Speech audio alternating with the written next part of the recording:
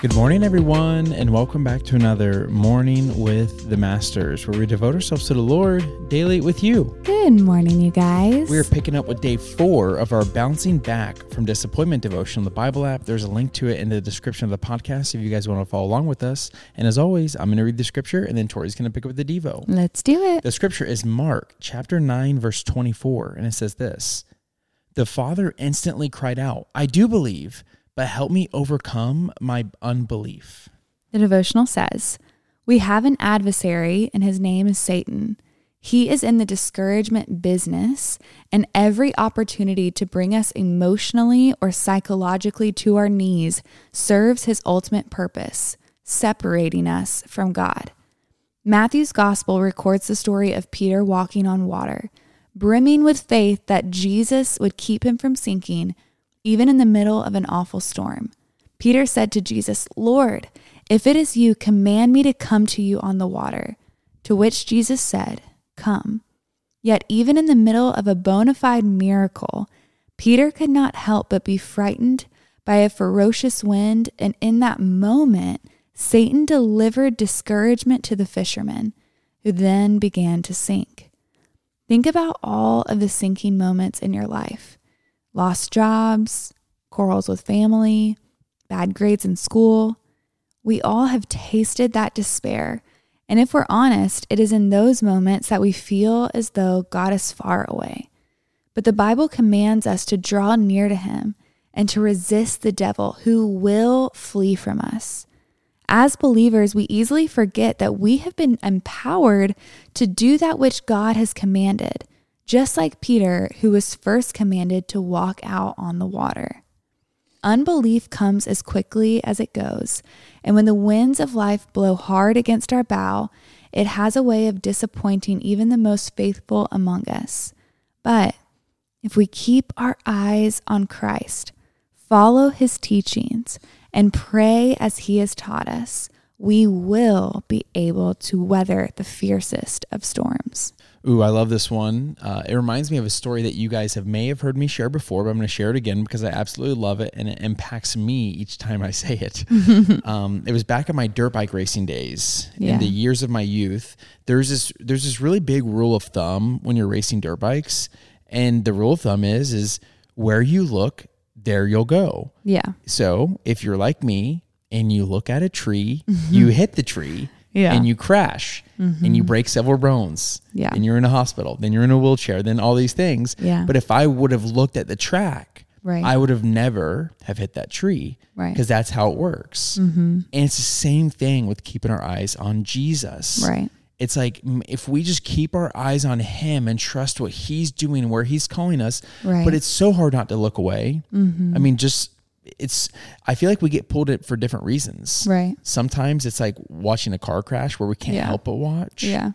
Sometimes it's things that we are afraid to walk away from. When you think about Lot's wife, when when the angel commanded, do not turn back, and she did. Yeah. And so we have to make sure that we're keeping our eyes on him.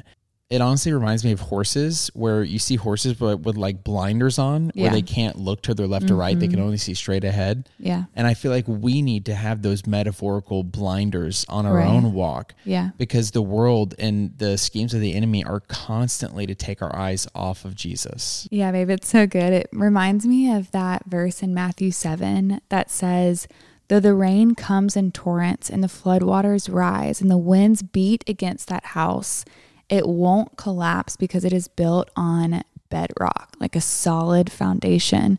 And I know that we kind of look at this more as like an actual home built on solid rock, but right now I'm just thinking of our faith and it being built on that rock. And when the distractions of the enemy comes, when disappointments come and things crash against us, where is our foundation, right? We need to make sure that our foundation is so sturdy, so based on truth, that we're not easily swayed by these winds. We're not easily pulled away by the distraction of the world, the lures of the world, the lusts of the world, the shiny objects of the world. We have to remain steadfast because it is so easy to look to the right or to the left. Yeah, I'm really liking what you're saying with this like home analogy and building up your faith, because if there's one thing I've learned as a homeowner just for these past few months is that once you have a home, it's not done. Yeah. You're constantly working on it. It's the same with our faith, because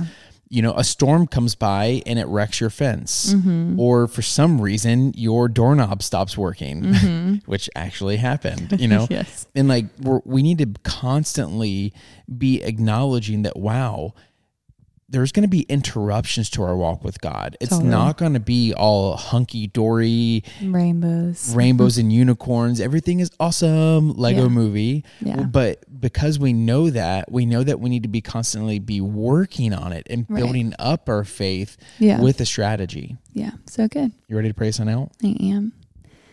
Dear Heavenly Father, Lord, we just thank you for who you are today. Lord, we come to you and full honesty, Lord, that we just have moments where it's tough. We have moments where we haven't put our blinders on and we've maybe looked to the left or to the right and we've gotten distracted from your plan and your will and who you are, Lord. So right now, I just pray for a pivot, for a turn, Lord, that you would put us back on the right path, that you would remind us of your truth, that you would write it on our hearts, Lord, that you would help us build our foundation of faith so that it's truly solid, Lord. And we can't do that without you. I just pray that the Holy Spirit continually develops the fruit of self-discipline so that we will get in the Word every day, so that we will get to know you more and not be distracted by the lures of the world. We pray this in Jesus' name. Amen. Amen, God. Amen, God. Amen, y'all. Now's that perfect time to break out the worship music, break out the journal, and write down some ways for you to build up your faith. Yes, and y'all don't forget that you are God's masterpiece. And don't forget that we love you. We love you guys, and we'll be talking to you tomorrow. Hasta mañana.